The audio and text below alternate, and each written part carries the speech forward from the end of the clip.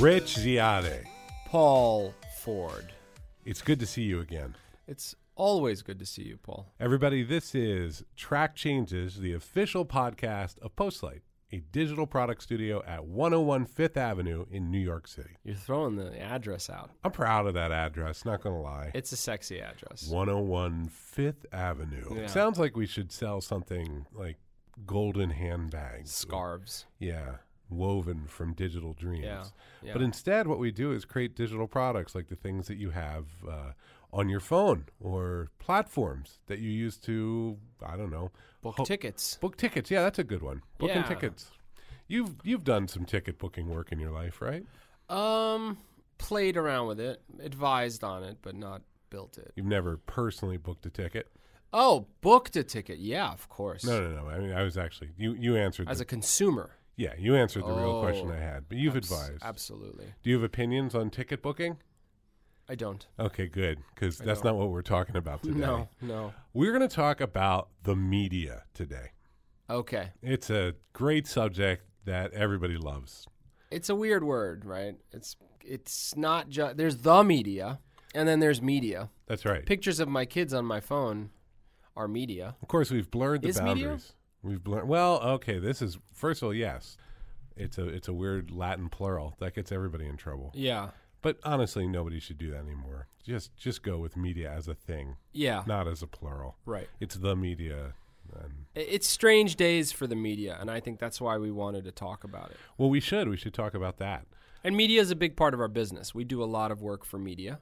That's true. It's very blurry. You know, it used to be that work for media meant come and set up a blog or build a CMS, build a content management system. I'll put my articles in. I'll take what I know how to do. Right. And I'll do it over here in this little box, and we'll publish that on the World Wide Web. It's more complicated than that. Well, and it also means ads now. Just the word media, if you say, well, he's a media person, that could mean that it's a professional digital supply-side advertising person. Absolutely. So, Rich, that's the thing, right? You've got these old school, often newspapers, publications, and they have to participate on the web. And now that means all kinds of things. That means words, articles, but it also means video. It means podcasts. Sure. And so that whole system has changed. And we do work to help people. We do work to help people with their video strategy and so on. And what you'd notice as you talk to big organizations is they're feeling pressure from places like Netflix or YouTube to get that attention. It's a fascinating shift that is now, I think, accelerating. I think there was a day when it was more thought about, well, how do we save the media because of the web and because people aren't buying newspapers? And that was the narrative for a really long time. That's right. It was a defensive pose. So that was the first thing. Correct. Sector, an entire industry was under threat. And it felt that there was it was going to be very wasteful to go digital. Right. And that a lot of good things were going to go out of the world. And they were right. Correct. And what you see today, I mean, the best way to sum it up is this isn't just about how does media save itself. This is about how technology has swallowed it whole and is, in fact, taking the wheel. The best way to sum it up was Ryan Gosling. Sure. Thanking Jeff Bezos, who was in Right. one of the front row tables at the Golden Globes. Jeff Bezos, known as the owner of the Washington Post. And Amazon. Yeah, the founder of Amazon. The founder of Amazon. And you look at a business like a Netflix, which thought it was a DVD mail envelope business. You just subscribed, and they just kept giving you DVDs back and forth and back and forth. And then it reinvented itself to stream the video. So they had to go sign these deals, right? And there's a quote I love from their chief content officer. So they're signing deals. So they have to go to Universal and go to Paramount and go to all the different production companies that own the content. And they're signing deals, and the deals are time limited. So every month there's always an article on The Verge or somewhere where they tell you what's coming off of Netflix and what's coming on next month. So I got a notification on my phone that Peppa Pig was coming on. Ooh. So, Okay, we have little big kids. news, This by is the big way. news. All right. So, Do you want to talk about Peppa Pig for a minute? should we? I think it deserves an aside. Are your doesn't kids it? really into Peppa Pig? They love Peppa Pig. My kids are coming off. For the people who don't have children, Peppa Pig is a little pig. We got to keep this under 30 seconds, Yeah, Paul. she's very British, and the entire show is just Daddy Pig, who I share an affinity with because he's an overweight, sort of useless guy. He's just, I'm going to climb a tree, Peppa. And Peppa is just this very British kid, like, oh, Daddy, don't climb a tree. They worry a lot. Yeah, about 4 to 5 minutes, and they live on this weird hill that It's very British. Yeah. The amount of apologizing, everyone and apologizes worrying constantly. Yeah, is just incredibly British. yeah, they're always deeply concerned. Right. So it's a good show if you want to watch people be deeply concerned. There's also a great episode where they go to Daddy Pig's work. Have you ever seen that? No. They go to Daddy Pig's work, and it's just this woman moving rectangles and triangles around on a screen, and then she hits print, and it's like the most devastating critique of modern, like, post-industrial knowledge work I've ever seen. What do you do? And she just moves shapes and prints them. I'm pretty convinced my kids are a little less intelligent after every Peppa Pig. It's tricky that way. It's tricky that way. So right? Peppa Pig shows up on Netflix. Right. And they send out a notification. And Netflix came to a realization. First off, nobody wants DVDs in the mail. People are streaming stuff on YouTube. It's just the technology was heading there. So they did a big shift. You got to say, too, this is one of those companies where it utterly set out to destroy an entrenched competitor, similar to, say, Uber. But there was so little sympathy for the entrenched competitor, namely Blockbuster and video rental stores. Yeah. That the hell with it. nobody ever cared. Nobody Everybody's just like, ugh. It God. wasn't a neighborhood thing, right? You went to Yeah. Blockbuster and it was just It kept people employed. I mean, that was really it was good. it was a but place everybody who worked there hated it. Oh yeah. There was hatred, right, exactly. So Netflix comes to first of all, its product was no late fees. It was actually a pain. Like, you'd go get the video, and it would take a while for it to come. And yeah, you could hold on. A lot of times, my DVD would sit there. there was no gratification. It was one of the first big, like, if you hold on a minute, we'll get you on the other side. Yeah, right. It's the same with Amazon. It was like, what? I know this is going to take a minute to come through the mail compared to a bookstore, but trust me, you're going to end up getting used to it. Right. And I mean, it turns out that you can change human behavior if you can ask people to delay gratification for a couple of days if you offer them this sort of larger sphere of convenience. Yeah, exactly. And then they did their own leapfrog on themselves and said, well, you know what? You don't even need the mail. Right. And it's worth remembering this was a disaster. Like, I mean, it ended up working well, but they, like, split the company into two, and it was. I gotta say, credit to them for transforming themselves into a completely digital business from one that was very logistically oriented. Well, I think you can still get the DVDs, right? You just have to. You pay can, more. but there was a point where they split it in, like, two separate companies. Oh, I didn't know the backstory. Yeah, it was like this. There was going to be some weird, like, other organization. They gave it a name and a brand, and it was such a bad idea. That it all rolled back into Netflix, and then they started to get their own content. Well, there's a quote I love. It's one of my favorite quotes, and because they just knew that they could not be beholden to the content owners. Right? Well, see, and the content owners are doing they're doing what I would advise any content owner to do, which is maintain vigilant control over your own copyrights. Of course. The only thing that happens is that you get very dissatisfied consumers who are like, well, I have a bucket of content and I want to put my finger in it and get Star Wars. Where's Star Wars? Well, that's the thing, right? Like, I pull up the kids' view of Netflix, and I don't care if Clifford the dog is gone. There are 600 shows and years of episodes my kids just can laying there. Learn to love Risney's The Lion Cow. Nobody just as well cares. As Nobody cares. But so how does Netflix continue to grow? That's the key question, right? So there's a quote. Again, I've said this 7 times already, but here's the quote. They said, well, why are you making your own content? And I think it was their chief content officer, and I don't know his name. And he said, we have to become HBO before HBO becomes us. Fair.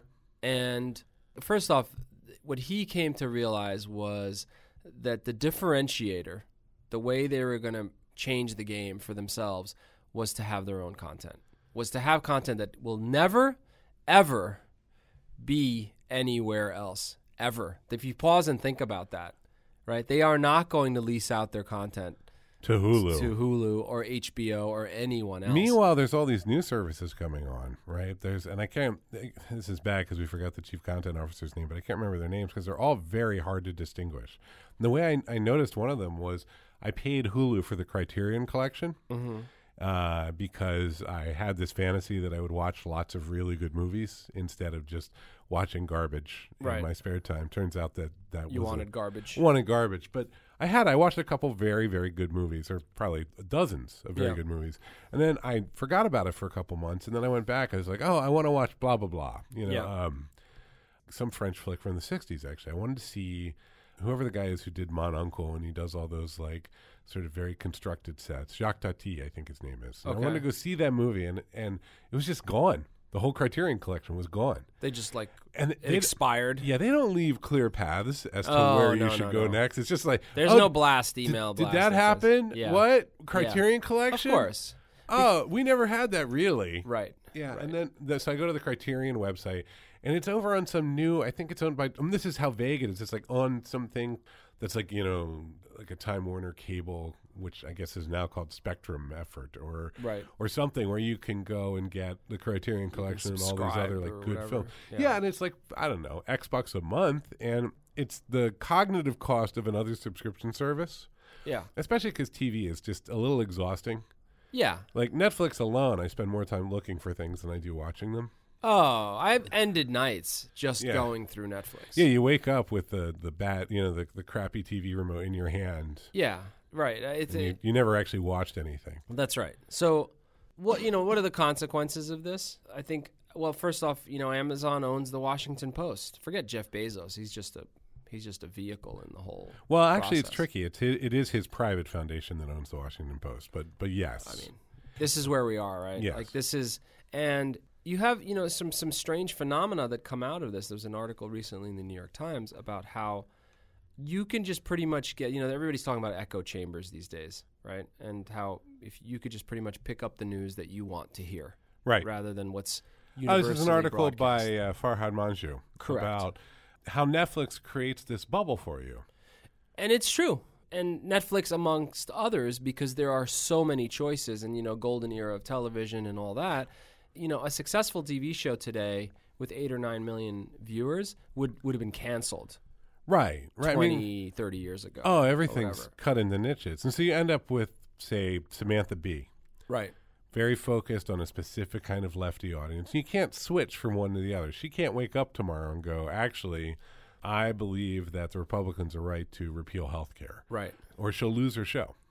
Yeah, absolutely. It's not that different than like deep cable. Like if you go way into cable, you'll start to see stations that are very targeted towards a particular audience. Fox News has a huge audience, but it's incredibly targeted. Like you don't go on there and, they invited me once. I wrote a piece for Elle magazine about my daughter, setting up a fund for my daughter to balance out the wage mismatch that she was going to reach over the course of her life. And I got a call from Fox and Friends. And they were like, you want to come on, talk about that? And I'm like, no. You said no? Oh, my God, no. To hell with them. Right. They're garbage. Right. Literally. Like, I was polite, but it's just like, my God. What am I going to do? I'm going to go on and have you just scream at me for 20 minutes? They're garbage to you. For your niche, I mean, that's just not, you're not the guy. Unless I really wanted to promote myself. I just don't have, I'm not wired quite that way. I mean, there are probably others that think you're garbage. Lots of people do. Well, I mean, no, but anytime fall into other circles. You have a particular viewpoint that you're not shy about. I have a set of beliefs that I can't really shut my mouth about, and that pisses people off. Right. And I'm also in the media, and I have a good job, and that pisses people off if they are not in the media. You should have no money. Yeah. You should really be struggling. They really would like me to not. Well, no, not even that. No, just like I have a voice. I have a career. Oh, right. On top of it. Yeah. Yeah. You didn't sacrifice your life for that voice. That's right. Yeah. That's right. And so there's no, I don't want to make this about me, right? But if I definitely look like East Coast liberal media elite. Yeah. Even though I'm kind of not fully in the media industry anymore. I am if you wanted to make just a picture of what that looks like, it could be me. Sure. And this is the debate that's happening right now. People are making this observation about media. We just came out of a pretty wild election season, right? Pretty big ride, yeah. And we're seeing it not just bifurcating politics, but also bifurcating culture, Yeah. Right? So the point of what was the So is point this of the bad? article? What was the point of the article? I think he was more sharing observations, but I think, what he was implying was that I think this leaves us with a little less empathy for beyond our circle. It is true. I A don't little less- see. Just sort of understanding of how a lot of other bubbles live. And true. I don't- because you live in your own and you watch what you want to watch that reinforces your belief systems and views and all that. So That's meaning- how this boils down, Meaning right? that, in the 70s, you had shows like All in the Family. You had these Norman Lear shows where, literally the white racist dad and the liberal kids are living together in a house. Which had a huge impact on American culture for years, actually. It was transformative, right, in many ways. Mary Tyler Moore and women in the workplace. You look at shows like The Jeffersons, which was essentially a black couple that was very successful and lived in a high-rise condo, which was Literally novel. the song. Literally the song, which was put forward as a novel plot line. So you fast forward 40, 45 years, and what you have is, instead of this one centralized platform, namely television, which probably there's never been anything more powerful than an American television network at its peak. Yes. I think that's real. right. They made a movie about it called Network, Yeah. about just the raw, insane power that networks Of course. because they just could control everything. And as a result, and in a very different way than today, they tended away from any kind of extreme polarity. They were so focused on producing something that would appeal broadly to America. And it created a really specific culture. Did you grow up watching Johnny Carson? Yeah. Yeah, me too. And David Letterman too. Sure. And there was a sensibility there where even if they were playing or winking or doing something that was a little bit off. And I mean, Carson had a bunch of marriages. We know Letterman got up to stuff. These are tricky people in the entertainment industry. Yes. But they always played it right down the middle. They did, and I think they were wary and I think forced themselves to think about all those different, how big the country was and how important it was to get that reach more broadly. I mean, Letterman would make fun of it. His thing was more about bringing a certain sensibility to those people. But boy, did he, stuff like stupid pet tricks and things like that, which were just almost Basics. old vaudeville routines. Yes. There was always something there for everybody. Yeah. It was a variety show. And it seems like, first of all, there just isn't room for that anymore. I guess you have your Jimmy Fallons and stuff like that, but I find that almost unwatchable at this point. Yeah. Things that now are just kind of for middle America don't seem to have the same level of craft. They don't, and I think middle America is also, you need to slice that up into its own 20 pieces of the pie. So our choice is basically Fox News on one side, Samantha Bee on the other, with the 2.5 Men and The Big Bang Theory in the middle. Yeah, I guess. That's bad. I guess. I mean, I think it's even more new. I mean, look, I don't have the stats in front of me, but the amount of time people are just scrolling up their Facebook feed is way. I think it exceeds time on television. Facebook is now all three networks of TV in the 70s. It is, and if you think about how Facebook is designed, there aren't multiple channels. It pretends that it has no broadcast capabilities, essentially, that it's only individuals broadcasting to each other. Yes, but media is dominated by Facebook. Well, today. and just culture. Culture is, this is something that you and I could tease out over 6,000 hours, but culture is contained in that product. Oh, without a doubt. Right. There's a certain box of a certain size, and it asks you certain questions and certain things to fill out. Without a doubt. And I think Facebook's secret formula is that it needs 2 or 3% of the people to give it the content, and the rest just flow right in. That's right. From the rest they're consumers. We are consumers of Facebook. I have a custom tailored Facebook feed that is driven by my circle of contacts and the like. And that is, if there's anything that is going to reinforce the idea that media is post-broadcast, it's that, right? I mean, so you've got these little boxes, 2 to 3% of people fill them out. Videos autoplay. Right. It's a very stimulating experience, right? We've hit this era, And this is what the great And I don't want to frame this as critical. No, it's just times have changed, and it's a dynamic This is medium. what it is. Yeah, exactly. Well, there was a thing going on. We've worked in media for a long time. Remember Snowfall? Yes. Snowfall was a thing that came out from the New York Times, and it was an article about an avalanche, and it was very full of like sort of gee whiz stuff. It had little animations. It had all sorts of rich kind of hypertext experience. Yeah, in this little world of feature piece media, this was a big deal. It's like people mentioned the Snowfall moment. That's it's worth right. Noting for those that aren't And so familiar. that was a fantasy that media would get there, and then like books would all be interconnected, and everything would be Right. in a big, And incredibly interactive. Yeah. And And it was always, no one ever really figured out how to pay for it. But what happened is that something like Facebook shows up, and it puts all of that emotional and intellectual pressure towards creating those experiences. But they're experiences that encourage people to just say, here's what I had for dinner. yeah. Here's how I did today. So Yeah. the actual hypertext fantasy of enriching information actually became this thing where it's like, we're going to enrich experiences that get people to give us information. Right. Okay, so I know we're trying to be so very deferential here, but I'm going to ask the question because I have strong feelings about it as I've observed it. Is this bad? Is what bad? Is Facebook bad? Let me pose the question differently. Everybody flipped out about fake news. Fake news, which of And course the now ethics is around it. becoming its own political football, but the kind of fake news we're talking about here is Macedonian teenagers making up false stories about Hillary Clinton and putting them into a Facebook news feed at the height of the election And getting read by millions of people. by millions of people. And that didn't freak me out. If I wanted to dig around 5 years ago to the darker corners of the web where there's all kinds of nonsense, I would have found nonsense. Sure. There's nonsense everywhere. Sure. Everybody's pumping out nonsense. Sure. That's not what freaked me out. What freaked me out is, has the collective mindset and the collective psychology changed such that it can be... Why was this effective? Why the hell was this effective? Are you thinking that it's because, one argument we could make, going back to the thing we were just talking about, is that there is no center.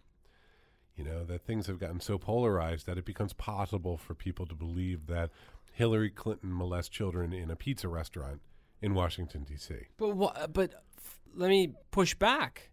Why? Here's what I think is when you introduce chaos into a new system, it takes a surprisingly long time for a cultural immune system to show up. And let me give you an example. I can get really compulsive about reloading Twitter. I'm kind of less worried about my kids getting compulsive about it. I think they're going to grow up with it, and they're going to find it mostly boring. Interesting. The generation right before me was a generation that watched so much TV. They couldn't stop themselves. Yeah. But I grew up, I watched TV, and I'd watch like an hour a day, and then I'd get bored. Yeah. And then I found computers. I thought they were pretty cool. And I also, I did stuff outside. I rode bikes. It was all good. It was just part of a piece. Yeah. And I feel that there is no immune system just yet. I think we talked about this briefly in a previous podcast, that this won't happen again. Not like this, though. But there's always something new. There'll be some new virtual pad or a happy donkey that talks to you on your thumb phone or whatever. Or a headset or... Yeah, your sneakers will whistle. Who the hell knows? Right. And we won't be ready for it. We won't be ready for it. But this current wave happened to all come at once. And this all happened, and you tie it in with American politics, which is one of the more virulent and also well-funded cultural explosions, right? Like there's just an unbelievable amount of heat and light. And as you get up to that election, the truth gets very fungible. Yeah. That was the way before fact checkers. These new tools. We didn't know how powerful they were. We did know, but we just didn't know the boundaries. And then there's kind of a moral license to just believe. Yeah. In like starting around September before a vote.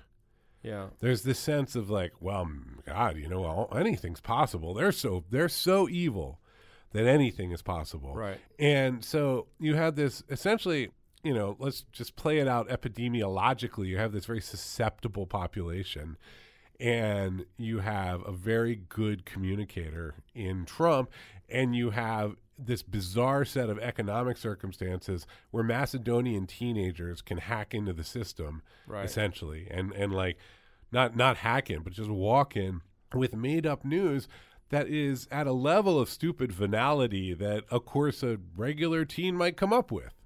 We'd all kind of gone further and further down in the limbic system. Right. And the tech was supporting it, and then finally, man, it just went apocalyptic. Right. And those weeks were rough. Yeah. Also, I mean, let's face it, this was a free and open system versus I could not have pushed this story onto the Washington Post or even the New York Post. Frankly, No, right? and There was a level of accountability there. All of our discussions about the virtues of free and open system came back and hit us in the head with a shovel. Exactly. Right. And all of our talk about decentralization and centralization and so on, it's really ugly. Yeah. It turns out that everyone who's been aggressively pushing for open this and open that, like we all got smacked across the face real hard. Yeah. I don't feel good about it. I don't feel that a lot of the technology things that I thought were virtuous they don't scale to mass humanity. Yeah. This is interesting. You sort of head in this direction. We actually we have Nicholas Carr, who's going to be coming on our next episode. Longtime internet thinker and social critic of technology. Yeah, and you've pretty much, I mean, I think this is exactly what he's been warning about, so to speak, for years, and it'll be an interesting conversation to sort of get his thoughts on what's happening today in light of how he's been thinking about stuff for so long. I mean, that's where we are now, right?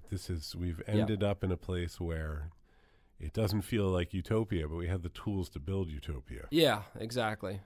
I think fundamentally, Paul, we're garbage.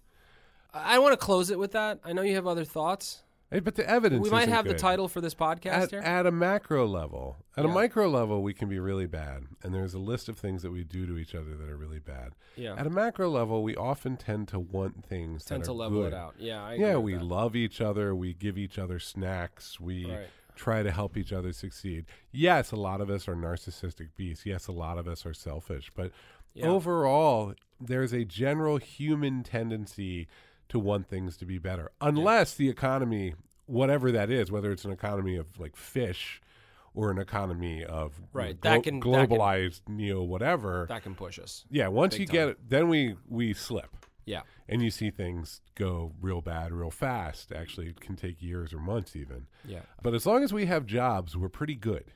Yeah, I agree with that. If we're not being inched towards desperation, I think I was being funny. It's not even desperation. I'm an incredibly optimistic person. People are weird because it's not even desperation. It's almost like if my kid can't get a yellow skateboard, I'm going to have to kill that They man. lose their shit. Yeah. Yeah, they get real freaked out over fractional things that might take away that little sense of opportunity. Right. Which is where people just lose their collective minds. So, all right. Well, we went big this week, Paul. This isn't about product management. We were going to talk about globalized Netflix and how it all fits in. Well, look what Netflix has done. It's true. They've taken over the world. They're getting big in Brazil. I did not know that. I imagine they're getting big globally. It's a big article in Business Week. They're getting huge in Brazil. They're going because they're doing it. They're going for a global media consumer. Yeah. So, I mean, that's where their growth is, probably. I mean, elsewhere where they've not conquered, right? It's a funny one. They're a giant player. They're a big deal. Yeah. So, cool. All right, on that note, we should mention that we love questions, Paul. Yes, send an email to hello@postlight.com. Yeah, we had a long debate about should we keep saying contact at hello@postlight.com. hello@postlight.com. Both work, but please, hello sounds so much warmer. Anything you need, just get in touch. My name is Paul Ford. I'm Rich Ciotti. And this has been Track Changes, the podcast of Postlight, a digital product studio at 101 Fifth Avenue in New York City. Loving the address. hello@postlight.com. We're glad to hear from you. And go ahead and rate us on iTunes if it suits your fancy. And we'll talk to you soon. Have a great week. Bye.